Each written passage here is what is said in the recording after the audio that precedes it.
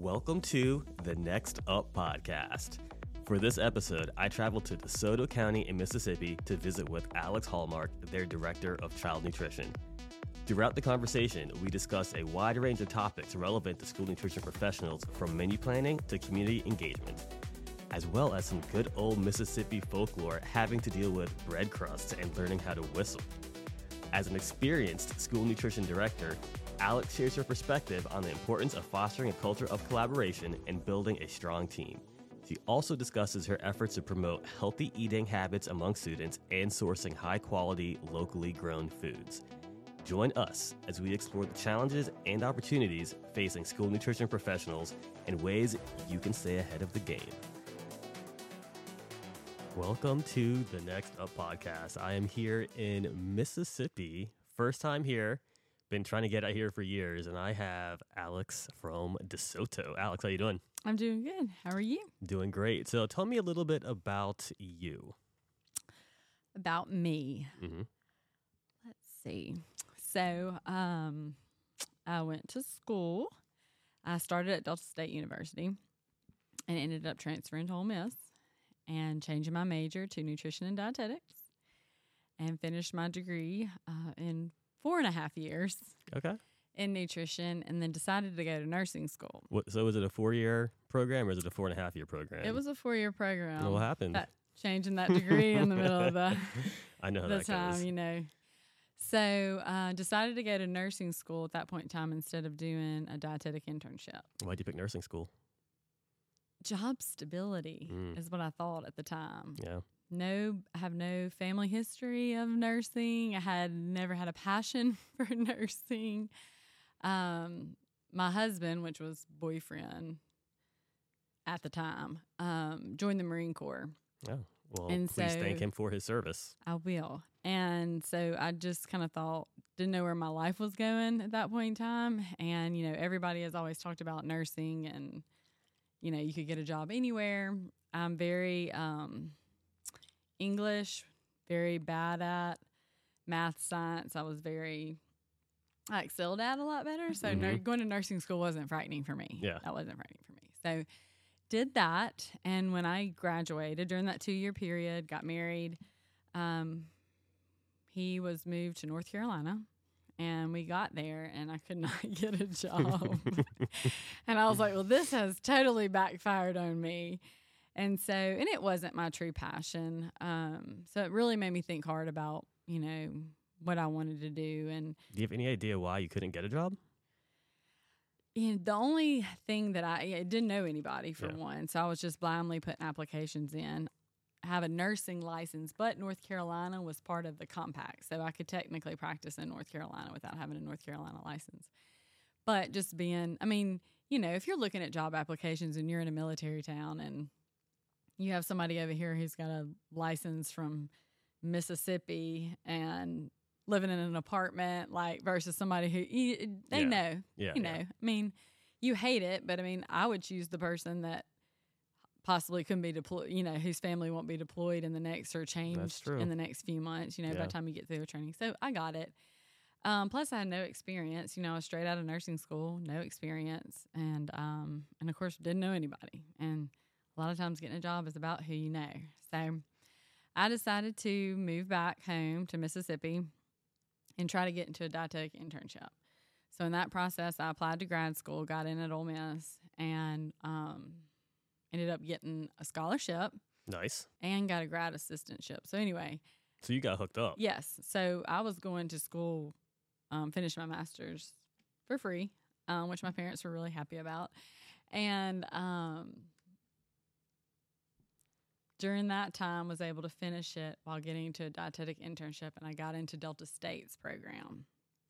So finished, got half of my master's done, then left Ole Miss, went to Delta State, finished it, and during that time is when I interned at this school district.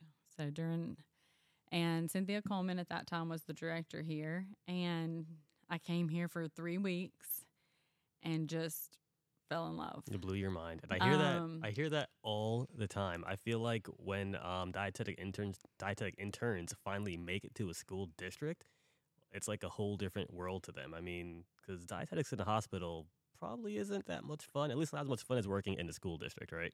No, it's not. And I think so. I did school food service before I did clinical in dietetics, but already having nursing, I knew what it looked like, you know. And so I basically did my whole food service rotation, all but 40 hours in school. So I did DeSoto County, I did Panola County, and I did Lafayette County. And so I got a real diverse, look at 3 different directors, how they did things, and really just fell in love with it. All right. So I'm going to ask you to pause right there. Tell me one thing you learned from each director at each district, putting you on the spot, or something that you loved about the program. Let's see. The first district I was in was Panola County, which is where I live. And she is really who taught me menu planning. She let me plan the menus. Like, she let me plan the menus, and she let me crash and burn at what kids liked. During that time, I was a very healthy eater. And when I say healthy, I mean like clean eating. And, you come in and you think like you want to portray that onto everybody else. And I'll never forget. So I don't eat a lot of meat. So, of course, I was like, I'm going to give a vegetarian type option. And I did like a bean taco. I mean, you go to the Mexican restaurant, people eat bean tacos. They eat refried beans. And we did a bean taco. It was a Mississippi recipe for success recipe. I didn't invent the recipe. And those kids were like, it was just bad. They didn't want beans. They just didn't even know what it is. And I have a whole, for when I got into this job, I have another whole recipe, disaster that I was like, what? Story for later. But so she really taught me menu planning. She really did, which, to be honest, is probably a huge reason of being chosen for this job, because I had such a huge understanding of the guidelines and our system at that time, NutriKids, the nutrient analysis software, and the recipes. So I kind of had a heads up on a lot of other candidates. And then I went to Oxford, and I got a lot of hands-on in kitchen experience. So his office is located in a school. Oh, wow. And so, how big is that district? How many sites? They've got, I don't know how many students they got. At the time, they only had 3 or 4 schools. They've built a new school since then, but it is just, it's Lafayette County, so it's just elementary, middle, high. And so that was totally different, because legit, we could be in his office and then we would walk out and we'd be in the cafeteria. And so I did a lot of hands-on working in the cafeteria, so I got that experience there. And then I came here, and I was with some University of Memphis dietetic interns as well. And we did both. We did some office, and we got to go out to the schools, but it was more of bouncing around to different schools. Cynthia really talked to us about layout and design, because she had built, this county had grown so much since she got here that she had built a lot of schools in her time here. And so she just went through different designs and her thoughts, and so I got that piece with her. And so I really got 3 different experiences with all of them, which was great for me. But while I was here, she had told all us interns that she was hiring an RD for next school year. Game on. Yep, game on. So that was October. I wasn't finishing my dietetic internship till April or May. Did clinical after Christmas, and I just stayed in contact with her. And anyway, ended up applying, interviewing, and, she took a gamble on me. And then after a year, she decided to step down as director, and I applied for the position, and they gave it to me. So, well, congrats. So I was very, very new. I had a lot to learn. I still do. Still tell everybody every day, I always learn something new every year. How old were you when you got hired? Because you're pretty young. I was actually older, for most. I was 29, 28. Okay. I thought you were 28 when I was hired for the district. I was 29, about to turn 30 when I became director. Oh, I thought you were 30 now. No, I'll be 37 on Halloween. 37, man, you're getting up there. Halloween, baby. I know. I'm like, oh gosh, I see 40. That's right around the corner. 40 is next year for me. So, do you have any plans for your birthday? What are you going to do? So our state conference is always around my birthday. So I think Halloween maybe falls on a Tuesday this year. And so I'll head to Biloxi on Wednesday for the Mississippi School Nutrition Association conference. So I usually get to celebrate with all I trick-or-treat. We trick-or-treat in our neighborhood with my kids. That's kind of what the last 7 years of my birthday has been about. And then I always leave and go to conference and hang out with my child nutrition family and celebrate my birthday with all them. So, all right. Well, how many kids do you have, and how old are they? So I have 2 girls. One is 4, going on 16, and the other is 7.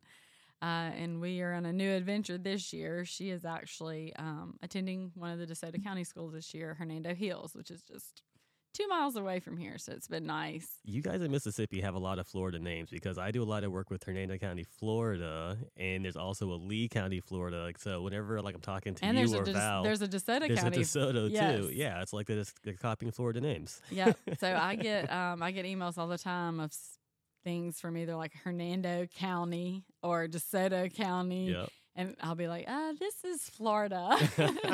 I'm Mississippi. Yeah. So, you have 2 kids, 2 girls, and you said you were getting ready to. Oh wait, you said one was like 4 on 16. Going on 16. Going on 16. Yeah. So, which one of the 2 kids is most like you?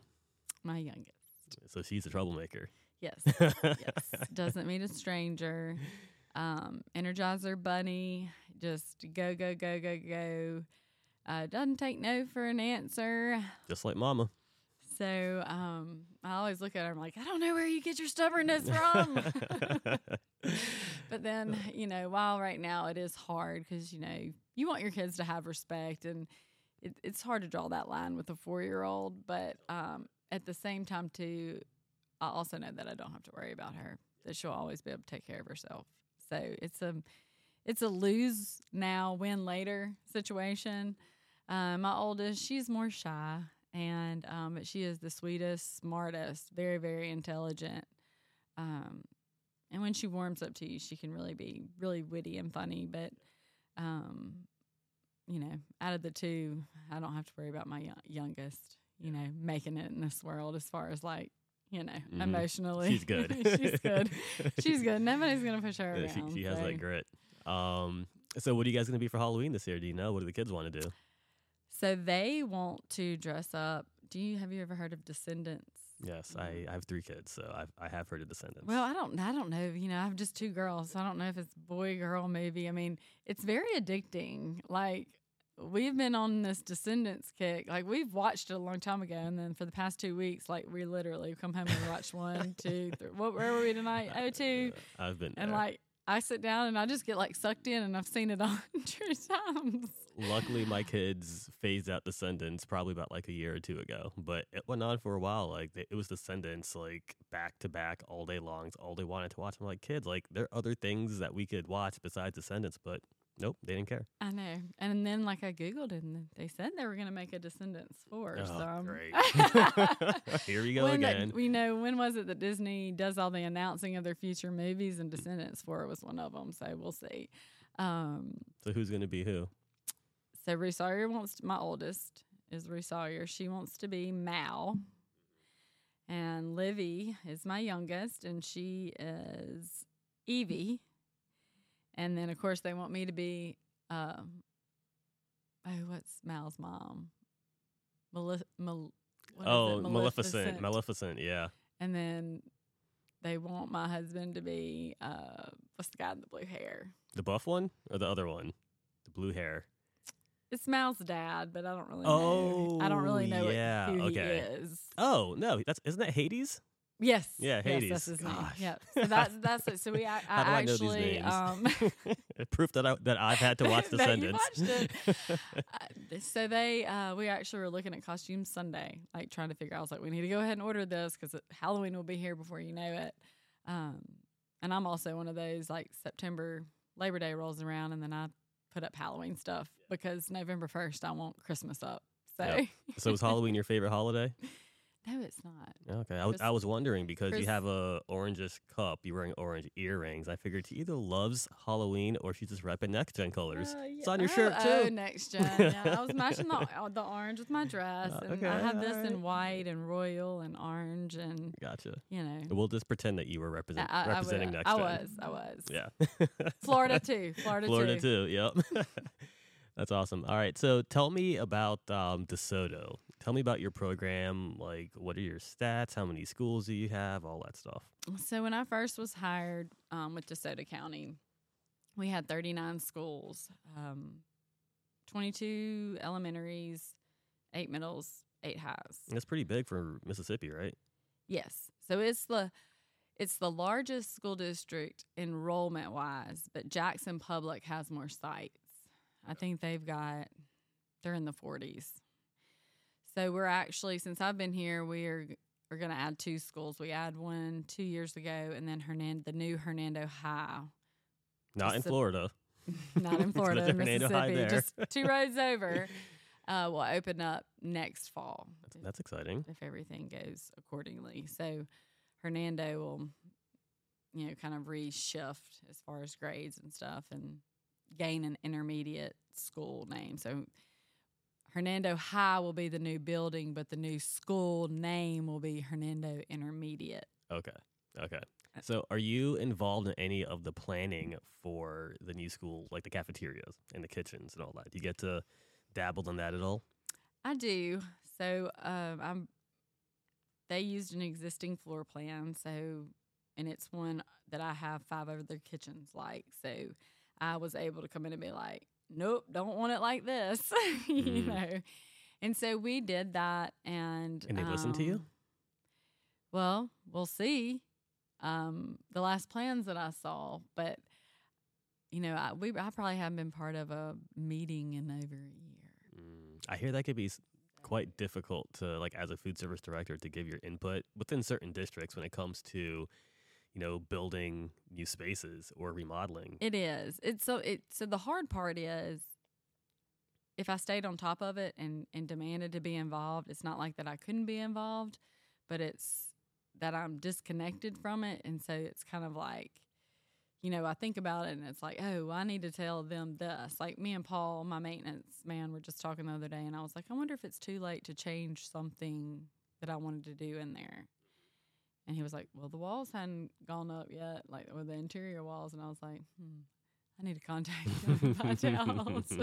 Like, because golly, we met,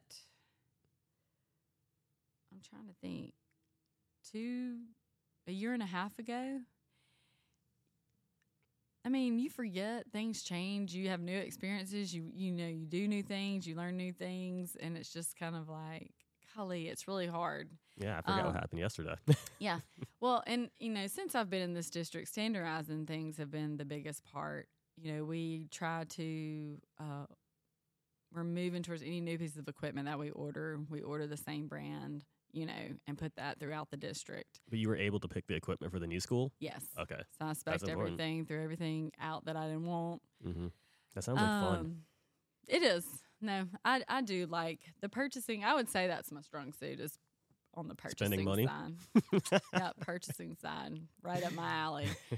But I'm not good at design. And then I see all these awesome cafeterias, and I'm just like, golly, I just wish I could have the creative mind to think, okay, this is what I want the space to look like. Yeah.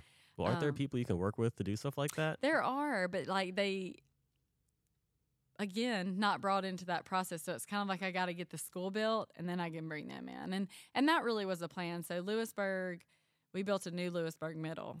And so I did, of course, to the cafeteria tables. I wanted the space to be blank, that I could come back and do anything with. We did do kind of some architectural work in the ceiling with some scaffolding, but that's really it. And after getting those tables in there, it looks like such a clean space. It's kind of like, do I want to come back and do anything? And so I'm kind of making that same plan with Hernando, just going to kind of get the space in there, and then if I want to come back with the graphics and stuff. But like serving lines, stainless steel, just it doesn't need. I don't do frost tops. I don't do warm lights, because I think that the food needs to go back in the cooler and the warmer behind you. I don't think it needs to sit out on the serving line all day. So it's just like clean, flat top serving lines that just look real sleek. And so that's what I like. Timeless is what I call it. You go into these schools and you can tell things are dated. And I like the timeless look. I like colors that are timeless, So that's kind of what I move towards. I don't know if everybody else likes it or not. Well, it's your district, and apparently everybody likes it because you're doing really well here. Well, I try. Yeah. So what's your participation like? Our participation. So that's such a roller coaster with the past 3 years. We have pretty much stayed about 50% free and reduced. I would say between COVID, we were pushing 55. Last year, returning to full price meals, we were about at 51, I think, when the year ended. And last time I ran the report, we were at 50. So we've dropped a little bit since COVID. Participation, of course, when meals were free, we dropped 4,000 lunches when we went back to pay. So do you think year. that all meals should be free for all kids? Absolutely. Why? Well, they can't do anything without food in their system. I mean, what's the point of being in a classroom? What's the point of iPads and the iMacs and the sporting activities and the, everything that goes in with school if they aren't well fed? And, there's funding and there's money, coming from somewhere, and it's able to pay for those things for our students, but it's not able to pay for meals. There is so much burden that comes with meals, and it's not just on the family side. It's on child nutrition. We show up every day to do this job to feed children, yet we become collectors. We become looking at a child and being like, hey, baby, you need to bring money, or, you're going to hit your charge limit tomorrow. And then once they do hit their charge limit, unfortunately, if you keep feeding them the same meal, they're never going to pay their balance. And that's the sad part of it. That's that really fine line of walking with alternative meals and things like that. We tried that one year, and they just kept on eating. I mean, our alternative meal list was out the roof. And I was like, okay, well, that doesn't work. We can't do that. That's not even an alternative. It was the year that USDA made us put a charge policy out. And I was like, so we've got to figure out something. And so this year I just raised my charge limit so we have more time to collect the money. And since COVID, we've had a ton of donors come in and want to donate money and stuff that have helped with those negative balances. But it's just so hard, and that shouldn't be a burden. Nobody should show up to school and have to worry about that. They should just know if they want to come to the lunchroom, they can get a breakfast if breakfast is offered at their school, and they can get a lunch, and it doesn't matter if they left their lunch at home. No big deal. They can eat lunch in the cafeteria. They don't have to worry about it, and it really is a burden on students, unfortunately. And I mean, it's sad for parents that they put their kids in that situation, but that's just the world that we live in. And I don't think that, that should be something that they have to face on top of everything else. Agreed. Do you do breakfast in the classroom? So we did some breakfast before COVID. No. Of course, COVID, we did a lot of things we never thought we would ever do. Some schools will have their kids come through the line and take it back to the classroom, but I don't do any carts out in the hallways anymore. We just have so many issues with point of sale, like moving the point of sale around. And most schools, the kids can come through the cafeteria, pick up what they want, and then they can go to their classroom. And there's kind of no different than doing it out in the hallway. And we can ensure that we have a true point of sale, and we can also ensure that food safety, And that's my biggest concern when we move it, is just having to worry about keeping the food hot, keeping the milk cold. It just takes too much manpower to move the breakfast out away from the serving line out into the hallway, and we don't feed that many more students. Gotcha. So let's talk about these point of sale issues that you're having, because I'm a nerd. I like IT stuff. So what are the challenges that you're having, and how could somebody out there provide you a solution? So point of sale issues, well, the biggest point of sale issue is training, and that's just simply due to turnover. Any kind of software that you operate, you have to know how to operate, and the more you operate it, the better you get at it. So when you're having a lot of turnover, since, for the past 3 years that we've had, retraining people to cashier is the biggest hiccup.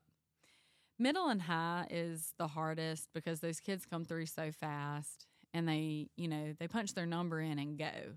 They don't wait for you to say, okay, got you. And so when you get to a child that either doesn't have money, or you can't charge, or they didn't punch their number in right, and you have to catch them, and it's what I tell everybody. Even if nobody was rushing you, you rush yourself in those situations, because it's they're wanting to get through, you're wanting to get through. We know they only have 20 minutes to eat. I do feel like if there was more time given for middle school and high schoolers to eat, that maybe you would probably have less point of sale issues, because people wouldn't feel as hurried, that kids could come through and actually take their time in picking up their lunch. They could take their time, and everything just wouldn't have to seem constant, and, that even though it may not be as stressful in that situation, anytime you're working at that high level of adrenaline, that's a stressor, and over time that just wears on people, and it wears on their mind. It wears on their work, values and ethics, and and so by the end of the year you really start to see it and take effect, and we're almost to the finish line, but that's really the biggest issue. So it's more or less the training and not the actual hardware or software out there. Yes.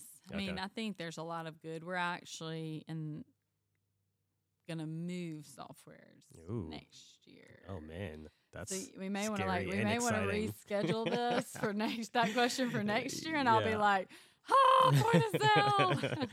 Well, do you have someone here within your district office that's that oversees training, or is that you too? So my office is set up. So I have tech. So he kind of handles all the computers and the keypads and the manager's computers and the software. And that's Tony, right? That's Tony. And then I have 5 area supervisors.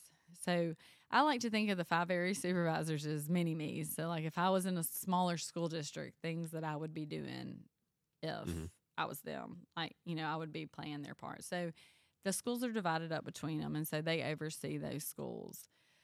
Training over the last 3 years has become an issue because they're more or less acting as substitutes and having to fill in where we're either short-staffed or, somebody's out or something like that, versus being able to actually just go into a school and say, hey, this is what we're going to work on today. And because we're so short-staffed, the manager is really having to be more on the floor, which we call them team leaders in our district. But they're having to be more on the floor than being able to work on the side with the supervisor or get things done in their office that they need to get done. And so that also poses another, hurdle to training. Last year we did purchase everybody a camera, so we can have virtual meetings and do trainings that way. Prior to COVID, I had a once-a-month managers meeting at this office. But, with anything, COVID has made everybody go virtual. And it's going back to in-person is not even thought about. People can't even fathom it. They don't understand, well, we can just do this virtually, So quick question before we move on. So, yes, COVID did introduce, virtual meetings and all that. But in your opinion, when you can be in person, if this podcast was done virtually, would it have been as enjoyable for you as it is now doing it in person? Absolutely not. Okay. So, and that's what I've said. There's some meetings that can be virtual, and I think that should be virtual. And for those meetings, technology is fantastic. And then there's some that just can't be, because the thing with the virtual meeting is you're never just in a virtual meeting. You've got a virtual meeting playing in the background, and you're still doing your job. And if you're working from home, you're doing laundry, you're cleaning while you're listening to your virtual meeting. Versus if I'm sitting in a training room, I can't be doing laundry and I can't be doing other work. I got to be sitting there doing that training. And so it's not as effective as far as a training tool. I just don't believe it is. But as far as like meetings, if you just need to meet and go over a few things, it can be very effective, because sometimes in-person meetings, people want to talk too much, and people seem not to talk as much on a virtual meeting. I don't talk on virtual meetings unless I'm the one holding it. So they can be a lot more efficient, and you can get things done on your agenda versus, it being in person. So, I go back and forth. As far as what I think my team leaders need,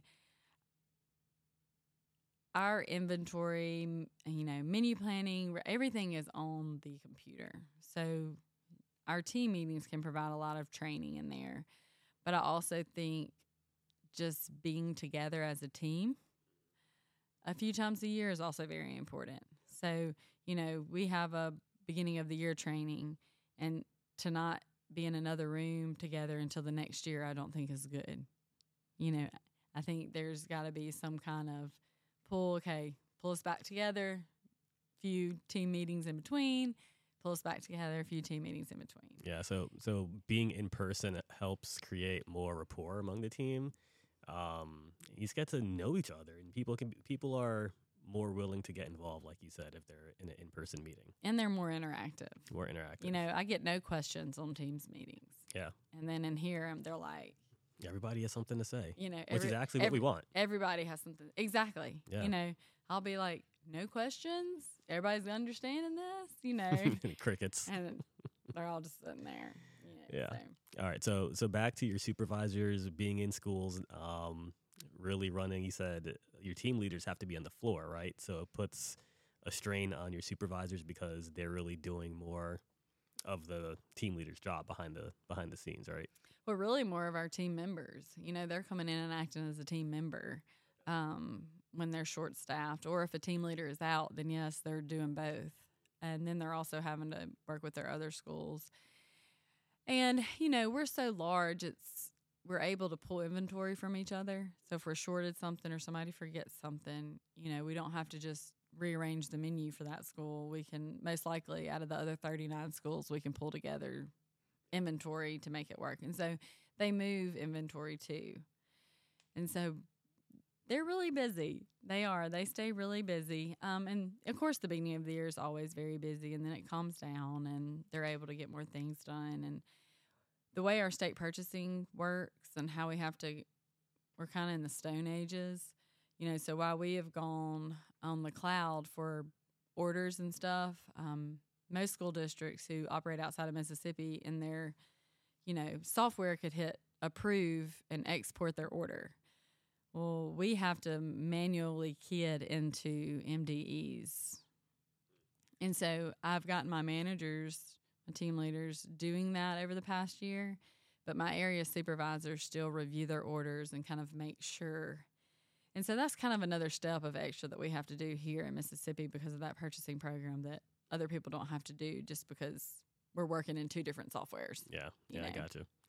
So tell me why why you call your managers team leaders. Why was that important to you? Well,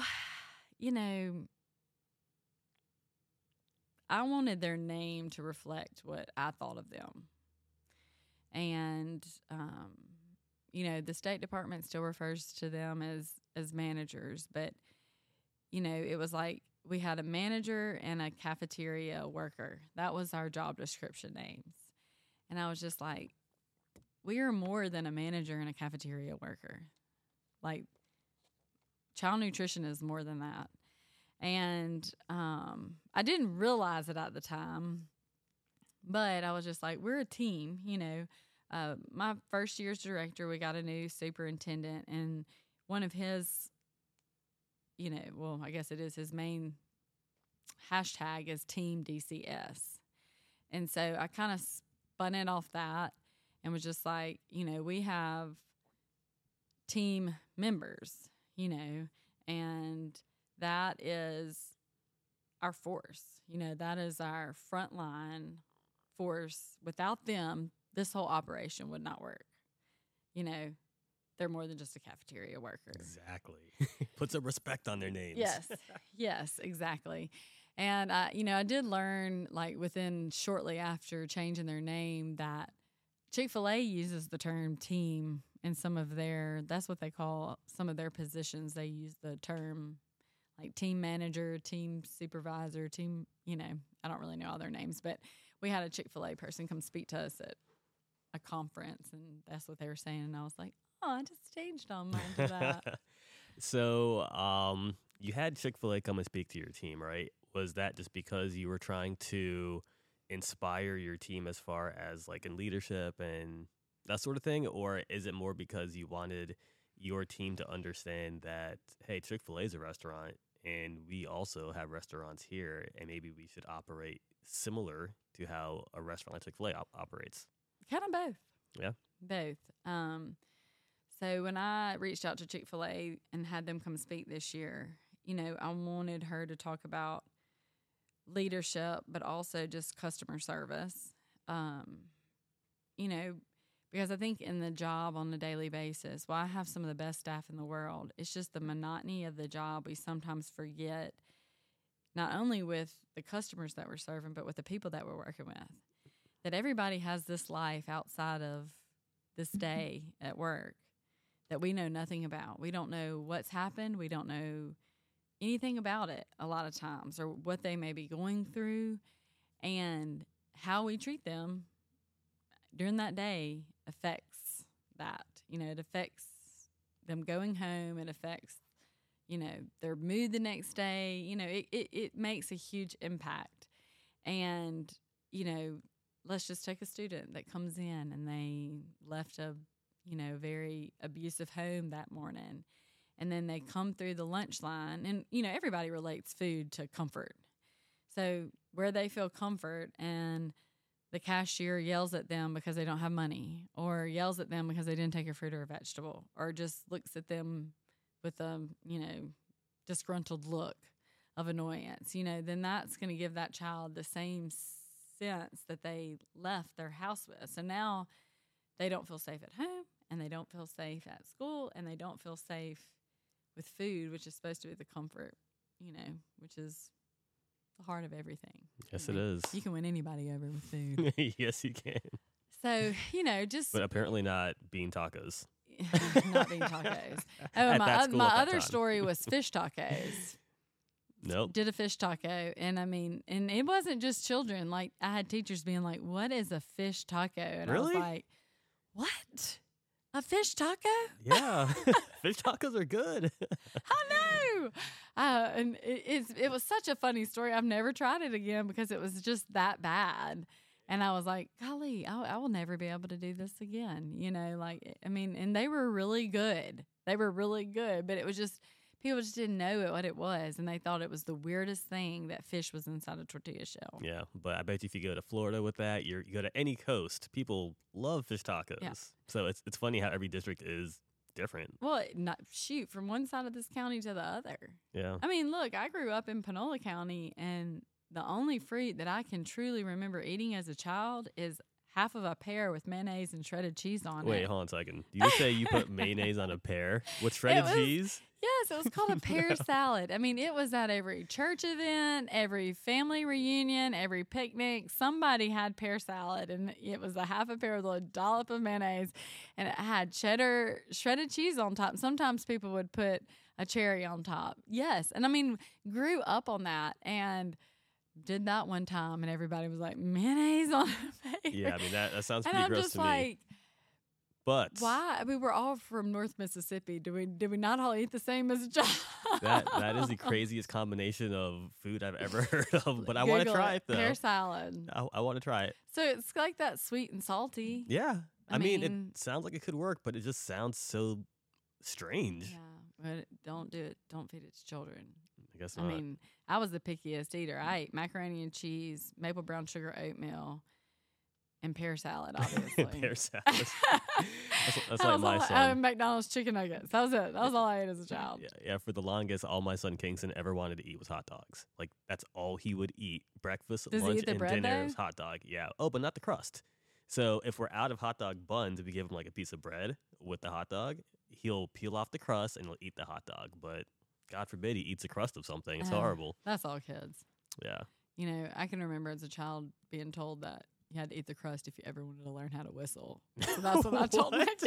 I still tell my kids that. Are you serious? I don't know. Is that another Mississippi thing? I was like, no, maybe just a Panola County thing like the pear salad. I don't know. But yeah, it was like if you didn't eat the crust of your bread, you wouldn't learn how to whistle. So I still tell my Whistling kids is important. So my youngest, she doesn't care, obviously. She's like, I'll figure out a way to whistle without this crust. But my oldest, I still will use a sandwich cutter. But she's like, leave the crust. So she eats her sandwich without the crust, and then she eats the crust by itself now. Like, you know. Because she wants to learn how to whistle. I don't know if it's because, if it's because she wants to learn how to whistle or, you know, it's just from eating the crust and then trying to introduce the crust back. She's like, I still want my crustless sandwich, but I'll eat this crust. That's hilarious. So I try to like push a lot of peanut butter and jelly on the outside so like the crust still has some flavor in it. Oh, that's so funny. All right, so back to Chick-fil-A. So it went well. Everybody loved having them come in. They learned a lot. You know, I mean, they always just show they always have great stories. I mean, golly. I mean, there's so much people that work for Chick-fil-A, and obviously it's a nationwide thing. So people post about it, and, you know, they have so much feedback, and they're always able to kind of touch your heart a little bit with their stories. And that gives a lot of motivation. You know, it reminds people, and they did a great job of reminding people, you know, that you don't know the situation everybody's in. And, you know, showing up and giving the smallest thing is a smile can make the world of difference to somebody. Could change a kid's whole day. Just smiling at them, going through the lunch line. What also blows my mind is, I know I've said this before, like, I can't believe how many team leaders I meet or team members I meet in these different cafeterias or restaurants or whatever they want to call them that know every child's name as they come through the line. It blows my mind. Yeah. So when I was first hired here, I remember Cynthia, she would be able to call out employees' names, you know, and I'm sitting over here and I couldn't even remember all 39 schools' names at the time. And that's I'm crazy. like, but after 2 years of being director, I was very amazed at how many names that I knew. And so I get it, working in it, you know, because they see those kids' faces every day. Mm-hmm. And they're part of their lives. They're part of their life. They are. And so, you know, after a while, they remember a lot of their names. Yeah. And, you know, and talking about customer service, too, I do want to add, I don't get a lot of customer service complaints. You know, I don't get a lot of calls that my staff is mean, you know, and a situation here and then, obviously 40 schools, 250 plus employees, you know, everybody can't be perfect. Yeah, you can't please everybody. But, you know, I would say as far as overall, you know, that we really go above and beyond. And my staff loves their job. My team leaders love their jobs. And you can tell, you know, that in the way that they lead their kitchens. That's great. So tell me about something you're excited for this upcoming school year. And wait, are you back in school yet? When do you start? Yes. So we started August 3rd. It was a Thursday. Okay. How did it So go? we never start on a Monday. Yeah, my kid started on a Thursday, which is kind of weird to me. Yeah, but so whatever. we always start at the end of the week. I asked the first time we did it, and they were like, well, it gives you 2 days, and then it gives you 2 extra days over the weekend to, like, correct any issues before Monday starts. Versus if you start on Monday, like, you don't have time to correct anything because you still got 4 more days to go before the weekend. And I was like, oh, well, that makes sense. It really has been great. We've had a great startup besides just being short-staffed at some schools. So if you're listening to this and you live in Memphis, North Mississippi area, and you want to come work for DeSoto County School District, we are hiring. There you go. Yeah, start at like $12.46, I think, an hour. You can bring up to 5 years of outside experience Or if you've worked in the cafeteria, you can bring all that experience. Are you hiring for team managers, team members, team leaders, or team members? So we do a lot of times like to promote from within as far as moving from a team member to a team leader. I don't know if that's always the right decision, but, at least moving from a team member to a team leader, you've walked in those shoes, and coming from the outside in, that was a huge, battle that I think I still probably face. I'm in my 9th year, is that I've never walked in their shoes. Mm. And there's a level of respect, and I don't want that to have to be a something that my team leaders have to worry about earning because I put them in a position like that. Yeah. And so we have a bunch of talent, a bunch of very intelligent, people in our district, team members that I feel I would rather give the opportunity to promote within and move up in their leadership than to pull from the outside. Totally respect and understand that. I agree 1,000,000%. So, yeah. So what are you excited for this upcoming school year? Is it the big POS change, the technology change? Not excited about that. Not excited about that. I'm excited because I love technology. I'm a nerd like that. And I think we're going to be able to do a lot more things with it. But, it's just the training, the training and the curveball, of just getting everybody over that hump. And, when you say change, there is 50% automatic negativity, until they start using it and then they fall in love with it. And we just changed menu planning inventory software. Last year was our first year. We used Titan. And the only reason I won them over so fast in that is because of the production record. Because in Mississippi, the Mississippi Department of Education sends us a production book, AKA Red Book, and you have to write down everything. So you have to write down every recipe, every ingredient. And so it's a lot of just before you can even do the work in it, you have to write it all down. And with production records that are on the computer that pull straight from your menu and your recipes, you don't have to, all you do is basically have to put what you served, what you planned and what you served and what you had left over. And so that won them over real fast. So Titan went well. Yes. Good. And there's only one issue I have with Titan, and it's I won't discuss it on here because it's really, because it's to be honest, it's a stupid issue. Yeah. For the software that they have is so amazing and the capabilities of it, and you can't print a 1-page menu. Mm. Yeah, it does seem like something that should be able to be done. So the production record, if you go online to look at a school's menu, it reads straight from their production record, which is awesome because, if I have to swap days or change up items, my school, if they go to their school and look, it'll show if the team leader has updated their production record. But the thing that I can't do from that screen is print a 1-page menu. All right, so and if you're out there listening, Link, pay attention. Great job at DeSoto, but let's get some 1-page production records being able to be printed. Yes, so we have already been in that conversation this year, and so I feel like they will move towards it eventually. But you know what? It's important that you said it because I'm sure there are other people out there that probably want a 1-page production record to be printed. And when they hear this, maybe they'll speak up too, and maybe you'll actually get what you want. Yeah. So I used to work for a software company. I've also been a Tony in my previous district. So there's a ton of great software out there, and nothing is perfect. But what I've come to realize in being their customer and actually being on the semi-industry side now is they all just want to help. So whenever people out there need a solution, you got to tell these techie people because they want to provide it. Now, when they're going to provide it and how quickly and how it's going to look, that's kind of up to them. But they all genuinely, from what I've seen, they want to help. Yeah. Well, and I think the people like you and Tony that are working in the software, you're absolutely right. But then I think there's this big person at the very top that really is the boss, but really is probably never operated the software, of how it's supposed to be utilized. And the one thing with Titan is Link buying it out. And they also bought School Nutrition and Fitness. Yeah. Well, Guess what you can print? Where you can print a one-page menu from? On SNAF, really? School Nutrition and Fitness. But guess what you got to have to do it? Yeah. You got to have 2 different software. Yeah. And that's just ridiculous. It's ridiculous. I'm assuming that they're probably working on something. So they've already know how I feel about it. Now the whole world knows how you feel about it. Now they better do it. I know. So anyway, I have to type up a one-page menu in Excel and make it a PDF to post on my website so my parents are happy.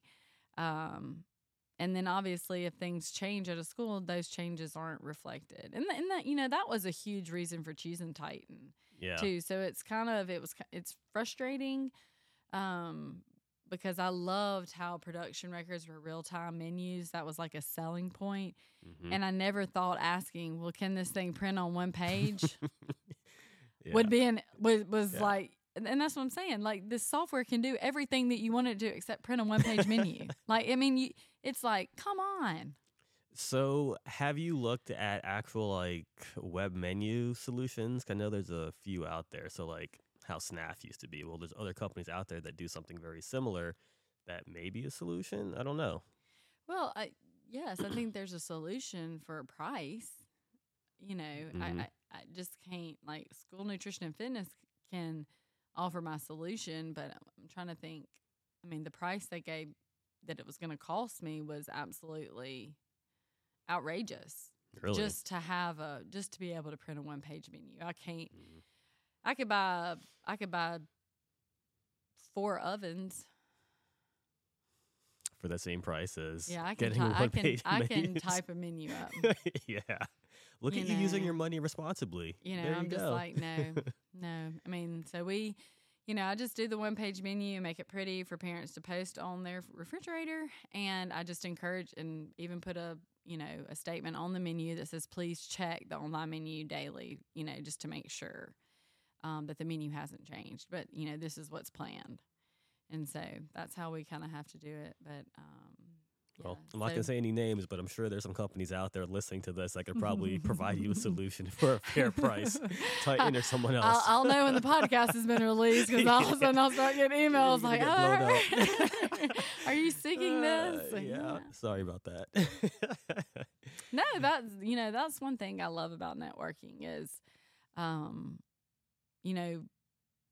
in this everyday operation and business, I mean, we get hounded with emails, but that's not where I'm going to find my solution. Me and a coworker, she's a director on the coast, we're talking on the way to ANC. And, before ANC, you get hammered, come see us in booth so-and-so, so-and-so. And it's just like, stop sending me emails. I know what booth you're in. Like, like you're cluttering my inbox. And that's what we just wanted to scream to everybody. Like, don't send those emails. If anything, like, that frustrates me. Like, if I get 5 emails from you, I may not come see you because, I'm going to walk around the whole exhibit floor. Like, I'm going to see you. Yeah. I don't need an email. So for all the people out there, or explain to everybody out there what ANC is, because there are going to be some people listening to this that aren't in our world in school nutrition. So ANC is the School Nutrition Association's annual conference that they have every July. So it's one of the 4 conferences that the School Nutrition Association has, and it's the largest conference. So it is filled with education sessions, and a huge part of it is the exhibit floor. So 2 days of exhibit floor where all child nutrition industry, and anybody that has anything to do with child nutrition or wants to get their foot in the door with child nutrition or thinks that they can service the school in any form or fashion can come and set up a booth. And it's like any kind of food show or trade show. You just get to walk around and see new food items, see new equipment, see new software. You get to a lot of times play with the software, so you try before you buy, kind of. But the biggest thing is meeting people from across the country. And I have to ask you, what's the best opportunity for networking at ANC? I mean, there may be a couple parties out there, but which is the one where you do a lot of networking? There was this party this year. I think it was called Ignite. I can't really remember. Really? Maybe. Ignite kind of sounds familiar. I mean, I don't know. It sounds fun. I don't know. Yeah, I mean, it was okay. Tell me how you really feel. You know, everybody, you know, it's all the parties are great because the same people show up to them all. And it's what I say, like, child nutrition is the one, like, job area that across the country, everybody is just like Southern hospitality. It's like, if you're not a Southerner at heart, like, but it's somewhere within you, like, you go into food service because Exactly. like that's where I mean child nutrition, because like it you know, that's just how it feels. It feels like home to people like me when I meet people from across the country in child nutrition. And I don't know, I just love everybody. I mean, I do. Like, you know, getting opportunities to go to other outside trainings and getting to meet people. And they become like your friends, and, you know, you like each other on social media. And the next thing you know, a year later, you know all about each other. And, you know, when I go to conference where I used to just only recognize 5 faces, I recognize over 100 faces, you know, of people that I know. And it's kind of like what you said, like, how do people remember names? But you do, you know, because you've had some kind of experience with them, or, and you probably remember everybody's name from Ignite, right? So shameless plug, Ignite is my event, or my company's event. Everybody. I remember everybody I met from that everybody's name night. At Ignite. That's and hilarious. What they wore. Yeah. But you know what? It's funny because I feel like most people in our industry, they get to know each other through social media, right? And that's how they get to start building that relationship. And then when you meet someone in person, like, oh my gosh, like, I've been following you, you're doing great, this is awesome, like, let's be friends in real life now. Yeah. But we met differently, didn't we? We did. We did. You want to talk about that? Well, we met at one of the School Nutrition Association conferences, not an event hosted by the School Nutrition Association, but we were at LAC in which Washington. Is in DC, and Lincoln Yee and a couple of others were throwing a party from International Food Solution, and it was it gangster themed, or was it like 70s themed? I really have no idea, because it was really... Because you crashed the party. Well, yes. So we totally crashed the party, and it was all Valerie's idea. So Valerie is a director also from Mississippi. She was supposed to be on this podcast. Next time. Next time, Val. We'll see. Yeah. So she's the director in Lee County. But she was like, hey, let's go to this speakeasy and crash this party. I want to go see this speakeasy. And I'm over here like, what the heck is a speakeasy? And so we just follow Val, get in the Uber, and like we get out, and I'm like, Valerie, this is like, it was like an ice cream shop or like a deli or something like that. It was a deli. And we go in, and we were like, hey, and they were like, can we help you? What's the password? And Valerie's like, oh, gosh, I forgot. We've got to like order something specific to get in. And like, I think she was like pulling out her phone, and I can't even remember what we had to order to get in, but it was comical. And so anyway, what I thought was a walk-in freezer, the door opens and you walk in, and it's just like this awesome lounge, and there was music playing, and you know, I mean, wherever music is, I travel, you know, and so that was where I met a lot of friends that night. Exactly. And I have to say, like, that is probably one of the best parties I've been to at any conference. Like, ANC has some really big parties. Like, SNA did a fantastic job with Primera Edge throwing their 80s party at this past ANC. But something about Lincoln's party at that LAC was truly epic. Well, the speakeasy was fun. I mean, it was just fun. And then it was like not too large, but enough, you know. And that's what I say too. A lot of times when parties are at too big of places, it's harder. Like, I almost rather be shoved into a tighter space, because it forces camaraderie. You know, it forces conversations. It forces you to meet people.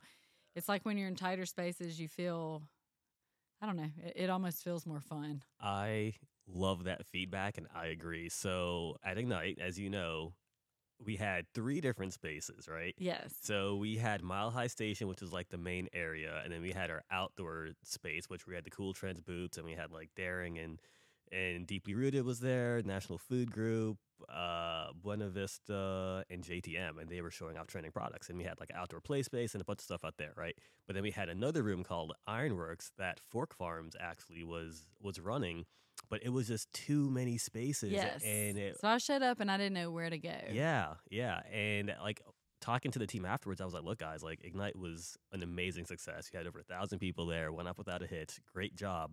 But next year, let's go back to how we did it the previous year, where we're all in one space, because there were times, especially towards the end of the night, where everybody was in Ironworks, because over there, Fork Farms and us put together Silent Disco, which was a ton of fun, and then line dancing.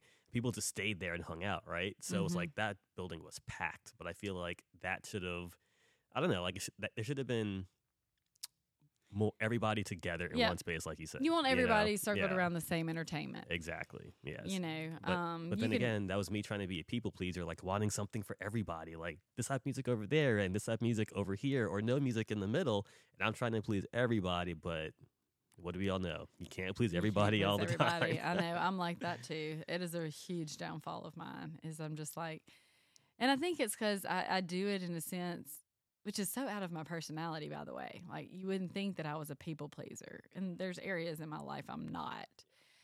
But when it comes to this job and my staff, I think I sway towards that because I want them to know that I'm listening. And you know, when you're behind the scenes, like in a director's role, it's hard for them to know because they don't understand all the moving parts. You know, they don't understand the regulations, the procurement.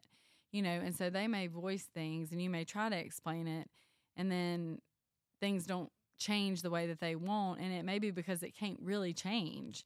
And so anytime that I can like do something that makes them think that I'm listening, that shows them that I heard you, I do. But even though sometimes in my head I know that like this is not going to be the best idea or I probably shouldn't do this or, you know, but it's just that I want them to know that I am listening, you know, and sometimes that's the only way you feel like that's the only way that you can make them understand that, you know, is by people pleasing. Yeah, but people pleasing can just cause more problems with your people. It does. Which I'm learning from my own personal experiences being a young entrepreneur. Yes. I'll tell you, because I did come in here so inexperienced, the one thing that I did and I've kind of stayed, you know, I've loosened a little, but I'm a very black and white person. And when it comes to this job, I think USDA is very black and white. You know, everything they give to us is in literally black and white. You know, it is a regulation in writing. And so it makes that side of it like, okay, well, this is it. And so I built policies and procedures based on that. And can you build some for me too? Like, I can give you mine and you can kind of work off of it. So I have a whole, you know, handbook and a team leader manual in black and white for that reason. And I go back to that, you know, circumstances. I had a graduate professor when I was in grad school. It was when my husband was getting out of the Marine Corps. So it was his like ending ceremony. And of course it was in the middle of the week. And we had a project due that I had to do, like, I had to present it, like. And immediately when she gave us the date, I was like, I'm going to be in North Carolina. And she was like, well, you'll just get a 0 on presentation. And I was like, are you kidding me? And she was like, I mean, part of is presenting. And I was like, well, can I present it another day? Anyway, we ended up working something out. But, you know, the one thing she looked at me and she was like, it's not my job to say your event is more important than somebody else's. Like, I understand. She had a son that was in the military, and she was like, I understand that that's very important. She was like, but that's important to you. Somebody's best friend could be getting married, and that's important to them. And somebody could have a friend coming into town that they hadn't seen in over a decade, and that's important to them. Like, and it's not my job to say, well, yours is not important enough to miss, but yours is. You know, so I have to handle everything the same.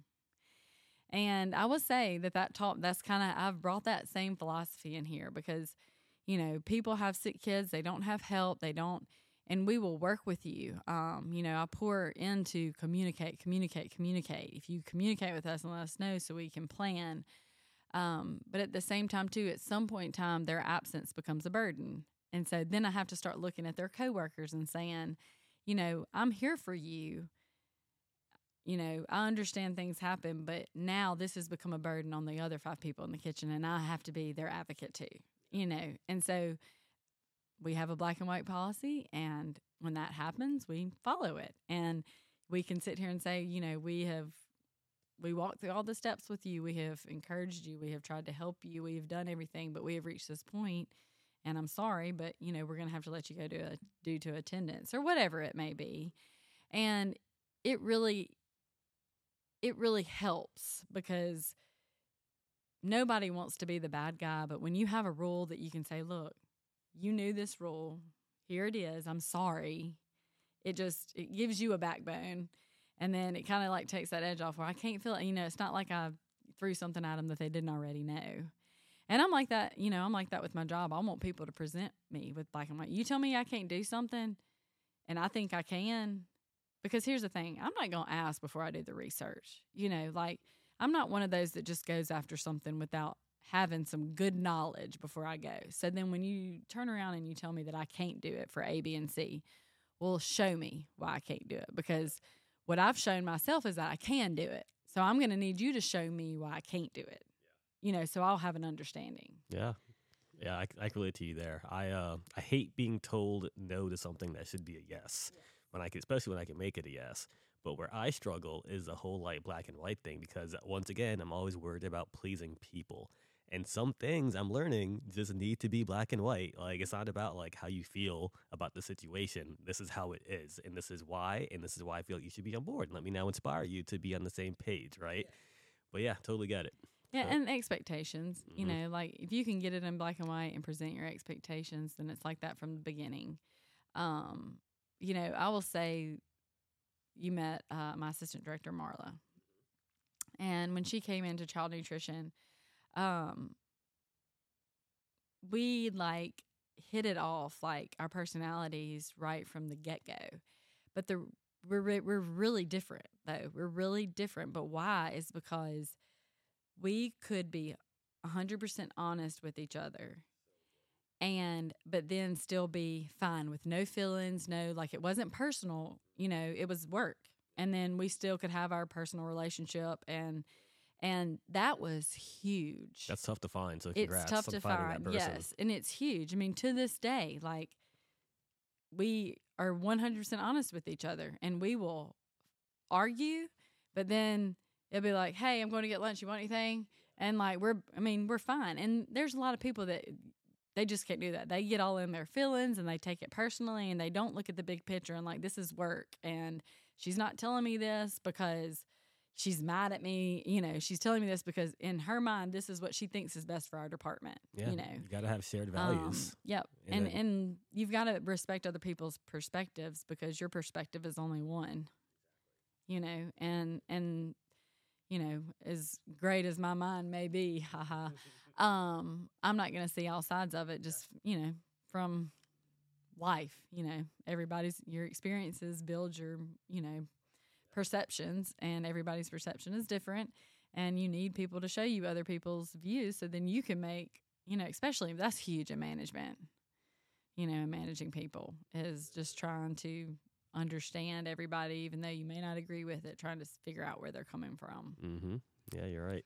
So I know I derailed my initial question to you about what you're excited about for the upcoming year. Oh, gosh, so, yes. So real quick, tell me that. Lots of things if I can get them through. So I mentioned state purchasing, that we have a state purchasing program. So for the first time, I'm trying to do a supplemental bid, which if everything goes through, I'll be able to bring some awesome items to my students. So I'm very excited about that. With the possibility of maybe going off state purchasing in the future. It's like I said, my district is different from one side to the other. Being on a state purchasing bid, we're all different. And we're kind of held down to being able to add new items when we want, or even just try new things because of the contract that we're under. And my county is big enough that I can do a bid separate from the state and still probably get the same pricing, or decently close. And I think I've got the knowledge behind me now, and understanding of it enough to take that leap. So I'm excited about that. And then looking at partnering with the local farm to bring some grass-fed, pasture-raised, so grass-fed beef, pasture-raised pork, no antibiotics, sausage, and beef patties to the school district as part of our farm-to-school program. And so I'm excited about that. Let's see. Those are really my two big things. Oh, announcement. Uh-oh. Here we go. I'll be posting a job opening. Okay, for what? I am wanting to hire an RD. So when I was hired for the school district and then got director, I never replaced me. Mm. And so, but I would like this person to have some culinary, a little bit of culinary background, because I have gotten to the point that I do all the menu planning, oversee procurement, and I'm the director. And I've got so many ideas and so many things that I want to do, but I just don't have the time to do it. And welcome to my world. Yes. And so I need somebody that I can feed all that to, that can make it happen, and really get out. And like I told you, what my supervisors kind of are forced to do in a sense. So this person's job would solely be dedicated to menu planning, with allergies, working with, all the team leaders and, getting menus and items together for those kids that have allergies and any parents. And then also recipe development and then training. I'm all about working smarter, not harder. Yeah. And I forget that I have the knowledge of 40 schools, but the team leaders that I put in these positions don't have the knowledge of 40 schools. They may only have had an experience of 1 to 2 schools in their career. Mm-hmm. And so being able to take that knowledge and push it down to each cafeteria and really work with them, because while they're all the same, they're all different. And you really have to work in that kitchen and with those people, and however their lunch schedule is and however their kitchen is set up and however, to really help them. Yeah. It's not like a one mold fits all. So I'm excited about that. I'm tweaking the job description a little bit. And of course, because the job hasn't been filled in 8 years, I've got to update the pay scale to it. And so all that's got to be board approved. And so once that happens, I will post the job. And so I will be really looking exciting for that. Hopefully maybe posted around October, November. All right, everybody out there, October, November, keep your eyes open. Work for me. Whoop, whoop. Who wouldn't want to work for you? I mean, we've been friends for, only I guess technically 2 months, 2-3 months, something like that. I move fast.